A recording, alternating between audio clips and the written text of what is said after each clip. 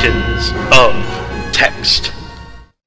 Live and drink, humanoids and true kin alike. This is the Titans of Text podcast. We are your hosts, Austerity Nissenfeld and Eric Ostrich. And we have with us today Kaylin Sandel, a Boston-based game developer and writer. Hi there. We're going to talk about the upcoming game Lorefinder, the existing game Caves of Qud, and basically everything narrative. Welcome, Kaylin. Thank you so much. I'm happy to be here. So to start out, let's get into why you got into gaming design and game narrative and narrative in general. Where did you really start off? What was your original passion? Oh my gosh. My original passion is just that I wanted to make games. Like, that goes all the way back. That goes back to elementary school when I wanted to be a quote-unquote computer programmer, but specifically because I thought that video games were the coolest thing. I've had that interest for a long, long time. Like, I never really received a proper programming education. There wasn't really one made available to me throughout high school and college, which was very frustrating for me. You know, at the time I was pursuing theater. I had no idea that I was gonna, I could have seen myself as a playwright.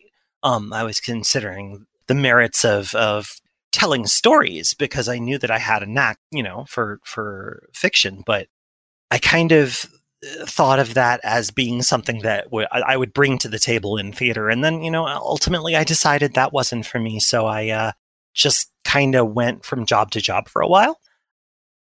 So 2010 was a big year for me because that was the year that Carolyn got me the job at Harmonix, and it's the year that I co-wrote with her my first full-length interactive fiction story, and it placed third in the IF comp that year, and we kept engaging with that community, but I found that there were a lot of people who weren't really interested in the more experimental aspects of things, and people were openly hostile to stuff that made the bar lower. But then I looked over and I saw that there was this group of kind of pockets of queer artists who were using more accessible tools to do some really cool stuff. And that's how I got into being an indie dev. And when Harmonix laid me off, I decided to try using this brand new Patreon site and see if I couldn't do some online part-time work and get people to support me and to do art.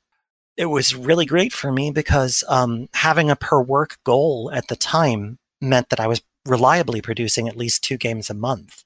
And they were small, but it was a great way for rapid iteration. And it let me really kind of hone my narrative design skills very fast.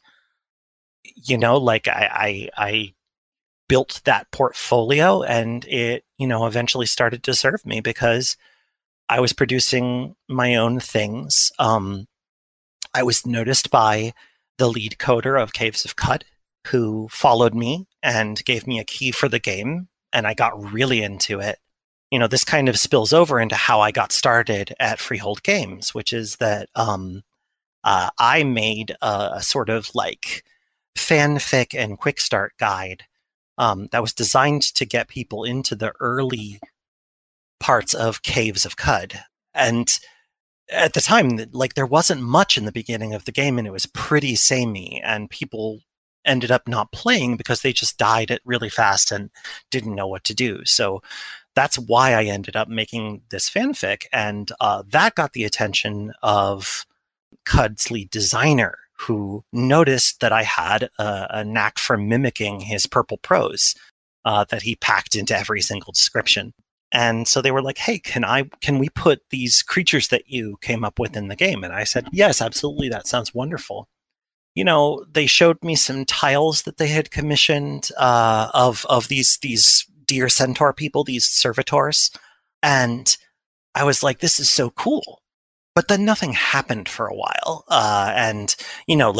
Qud was still updating regularly, but, they didn't really have time to get to this one feature until a couple years later when they contacted me and were like, well, okay, we don't have time to put these in the game. How about you come put them in the game? And that's how I got started at Freehold Games writing for Caves of Qud. That's pretty fascinating. So were you able to make, and I use this as the cliche, make a living right off the bat for Patreon? I'm sure that No, there must have been a little bit of time there. not at all. Arguably, I don't make a living now. I definitely do have to lean on my spouse for a reasonable standard of living. But, I have enough that I could live on it if I had to at this point. When I was first starting out, no, I had a remote job doing map QA for a subsidiary of Nokia. So like I was out there like trying to figure out if certain towns or streets in India actually existed or whether they were just like, somebody's junk suggestion or data. Like it was a very strange living to be making. At this point I do have, I am very fairly paid by Freehold. And, I have a contract with Lorefinder as well. So, things are more stable for me now, but they're definitely not fully stable. Being a freelancer in this current economy and also like games job sphere it's kind of rough. It doesn't pay a whole lot. There aren't a lot of supports. And, I can't imagine doing it without being able to lean on my spouse. It'd be really hard. So yeah, I definitely am lucky to be able to have gotten to the point where I am now paid fairly. Well, that always seems to be a big pin in the indie game scene is, how tight of a living it really is to throw yourself onto the fire of your passion. Yeah. What stories and usually I just say books, but I think there's more interesting things than just books out there. What stories from any media source would you say inspire you most that you lean on stylistically or that really just inspire you to create yourself? It's so hard to say because I pick up a lot of things from the many, many people who produce small works of fiction around me. I've definitely been, arguably I kind of started the microfiction trend among my social circles, but it's been really like a cool thing for my development to see the ways that other creators have iterated upon something that I popularized. And that's super cool. And, obviously I'm seeing other microfiction accounts popping up elsewhere. It's not like it's an original idea, but it's been cool, there's some pull from an original source, but then, things inspired by that work will in turn inspire an original artist. It's like, it's something that we're all kind of workshopping together as a bunch of disparate social groups who pass our media around. And I think that's very cool. Speaking of microfiction, I've witnessed a number of them on Twitter and voted for ones that lost most of the time. Your branching narrative, but how did you get into that? Like, what was that like a writing exercise initially, or was it something that you just like, this would be really cool if we just started doing this? I mean, that was kind of it. One of the things that I really think a lot about is that since Twitter is my primary means of self-promotion, I try to figure out ways to make it work. So if I can get people engaged, if I can get people interested in something that I'm trying to do, it's much more motivating to me and it's easier to do more of it. And it's a good way to get an idea of what my audience is interested in and wants to see. So I was thinking about just kind of like a choose your own adventure thing, which I'd seen people doing before, but it felt elsewhere like something that was kind of not necessarily on rails, but the author had an idea of what they were making going in. And I thought to myself, what if I didn't? What if I didn't have any idea what I was about to write? That just sounded really exciting to me, is the idea that I like, I'm like, pick a card, any card, and each of the cards goes in a direction that I have not planned at all. I haven't looked ahead. I haven't thought about what I'm going to write next. I wait for everyone else to pick, and then I think about it, and then I write it, And then I think about what another choice would be that kind of will send me into unexplored territory. It's been so cool and a very much a learning experience. Is there a place that we can like find that bundled up or at all after the fact? Because the story, which I'm calling Loose Ends, after one of the protagonists, there's I haven't finished it yet, and once I've finished it, I want to figure out a way to kind of like package it and keep it. But right now, what I have is a thread that I have bookmarked in Twitter. I can provide a link, but it's just a sort of summary thread that links to each chunk of the story so that it can be presented in a readable fashion rather than just one long, horrible thread. What's it like working with procedural narrative and building a world in pieces, so to say? I mean, it's cool. Like, honestly, it doesn't feel all that much different from, like, thinking up a role-playing game set in an established universe, right? Like, I've been given a lot of leeway for what I create, like, in CUD, knowing that, like, who knows when people are going to see it or if people are going to see it. It's just kind of like being released into the air. And it kind of surprised me as I kept writing and as more of my incidental dialogue went in, to see my own influence like kind of seeping in from the edges because I'd filled in so many cracks. And, I'm planning to continue doing that. And it's exciting. It makes me feel a real sense of inclusion.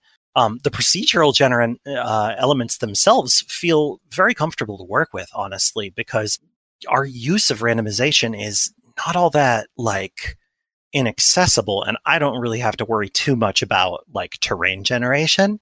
I just get to make a little map, and, either Brian sticks it in an algorithm or, Jason just finds a place for it to go. I've done a number of maps for Caves of Cud that are static every game and never change. Like the lightning struck tree outside of Bela, where you find Eskind for the first time in the Kith and Kin quest. That is a hand-drawn map. And I also hand-drew Bela itself, and I hand-drew the Mopango hideout. So the stuff about procedural generation that I don't entirely understand is actually not something that I tend to interact with. The stuff that I'm working with is like, population and encounter tables. I can understand those. Working with those feels fine. We've got Markov text all over the place, but that's not really where the joyful randomness of CUD is. It's seeing which cards you pick, basically, what comes up in the deck. Do you ever worry on the idea of procedural generation and randomization and all that? Do you ever write something and then wonder, is anyone ever going to see this? Is that ever something you think about when you're working with that stuff? I mean, like if I derived some kind of satisfaction from writing it, I don't really care that much if nobody sees it. Because here's the thing. We're a roguelike. This is a roguelike game, which means that our fans are the most thorough and ridiculously dedicated people on the planet. They are willing to give us hundreds of their hours. Like, I am one too. Like I have put, I want to say 1,300 hours into CUD. Like I've played a lot of that game, and that's because it keeps giving back.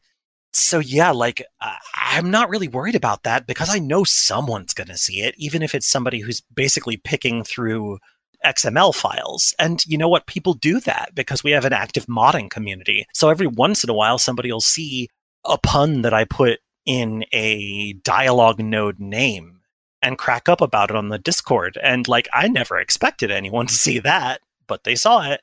And it's gratifying. It's gratifying to see people noticing these things. So I'm just going to say this is a question technically, even though grammatically it's not. So I'm going to say one word, and then you can react to it. Snake light. Snake light. It's Snake light. Hey folks, are you looking for a new appliance that can serve all of your needs? Try Snakelight. Its proprietary AI is capable of tracking you anywhere in the house, and it will never kill your family. Sorry, I blacked out for a second. That was good. I just regained consciousness. Did anything happen? Snakelight is not my greatest accomplishment in CUD. I don't know. I disagree. I don't know. There might be other people that disagree too. But Snakelight was a tremendous amount of fun to write. I'm like at heart, part of me is a dedicated schlocky horror designer, and like I do write horror games. That first game that I wrote with Carolyn was basically a splatterpunk horror game. So like that's cool by me. Like I love writing things that are meant to be disturbing, that take something familiar and twist it up. Like it's fun. It's fun to go outside of a regular style. It's Snakelight. I mean, these honestly, these are the things that make some games. I wouldn't say it makes the game interesting specifically. Like, I'm not going to buy the game just to go find a Snakelight and then stop playing it forever. But it's these moments, like the AAA games have their the Bethesda glitches, like Fallout New Vegas with the doctor's head spinning around on its axis. Or Doc Burford recently, someone had found the cat in Shipbreaker, and that creates a media moment for sure, like an advertising point, because it gets people interested in it. Yeah. It creates more importantly, it creates a communal point where the community can be like, I play this game, I'm going to go find this cat, or I'm going to find a Snakelight. And it brings people together, I think. I think those are really important. Yeah, we have a really thriving fan community for Caves of CUD, and it makes me very happy. I have seen a lot of amazing fan work. And like, we don't hire everyone who does good fan work, just like mainly me and Ava Problems. But I've seen some amazing stuff from the people who like this game. And I think that people connect over that shared understanding of a fictional world that has its own intricacies and culture. Like, those things to me are what are interesting. And that's why I write them. That's why I am so excited to fill in the cracks of CUD, because the little things also make or break a game for me. If there are wondrous things to discover in the corners of a world, you bet I'm going to comb the whole thing. Let's shift over to Lorefinder, because Lorefinder is coming up. Yeah, sure. So what is Lorefinder all about? It's like, I'm not even going to say the MV word that I'm sure MV. We don't like that word anymore. But honestly, what is it about? Our CEO uses it, so I'm kind of whatever. Like, I refer to this genre as exploratory platformer, because the way that I think of it is basically you are in a big map. It's usually side-scrolling. You are fighting enemies. You are exploring areas in an order of your choosing. Usually areas that you cannot get are locked away by ability. Gain a new ability, and you are able to proceed. And that is, in fact, what Lorefinder is. It is we could say that Metroidvania is the word that we're not supposed to use, but really, I'd say that Lovecraft is the word that we are not supposed to use, because we are an eldritch horror exploratory platformer. We are perhaps iterating on work by certain famous racists, or maybe just one, but we're definitely approaching the whole concept of things that man was not meant to know from a different angle. We're looking at it differently. We're processing it differently. Our themes are radically different, but there's still plenty of body horror. There's still plenty of horrible monsters. So if you came for those, there will be plenty. I've read the description. I know there was a demo.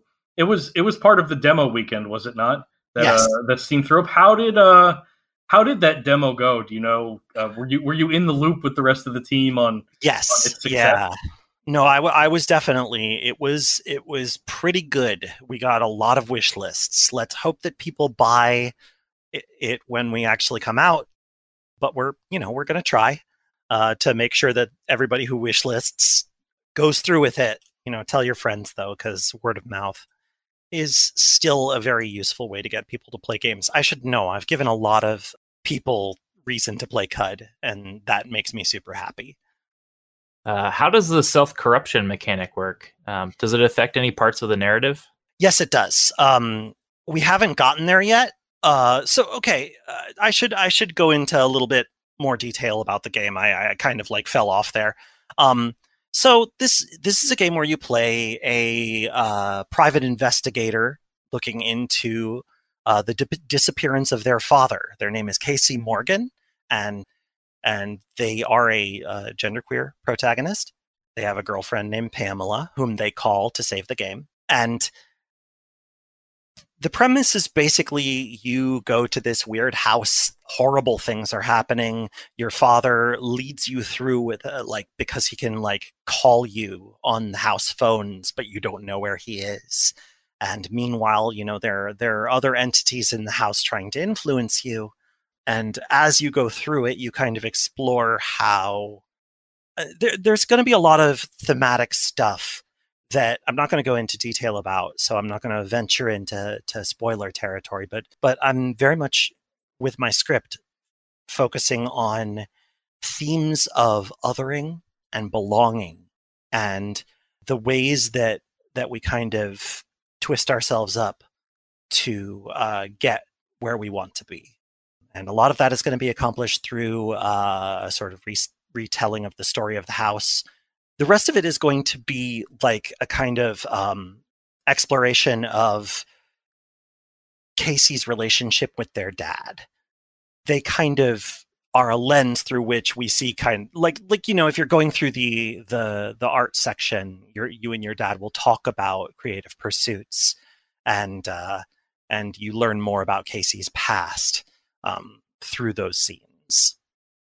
I'm really excited to be doing this story as lead writer and working with June Hornsby, who is the lead designer, and Emma Masson and Njord. Emma and Njord are the company heads, and they have been driving all of this, and they're the reason that our demo looked so good. There is one thing I want to know, and you don't have to say if you can't, but it's generic, very general, in a general sense. Are there bad and good ends? Can you result in a better end for? We haven't totally nailed that down, but what I can tell you is that there is a New Game Plus mode. Oh, okay. So probably rather than multiple endings, it's that, your initial ending isn't necessarily going to be the end. But then, one of the Kickstarter goals was to unlock quote unquote girlfriend mode, where you play as Casey's girlfriend. Yeah, that's gonna be kind of like a different angle on the story happening after the main story, immediately after it. While the status of the ending is still being discussed, I think that it's more likely that there is going to be a single linear ending and then a follow-up ending.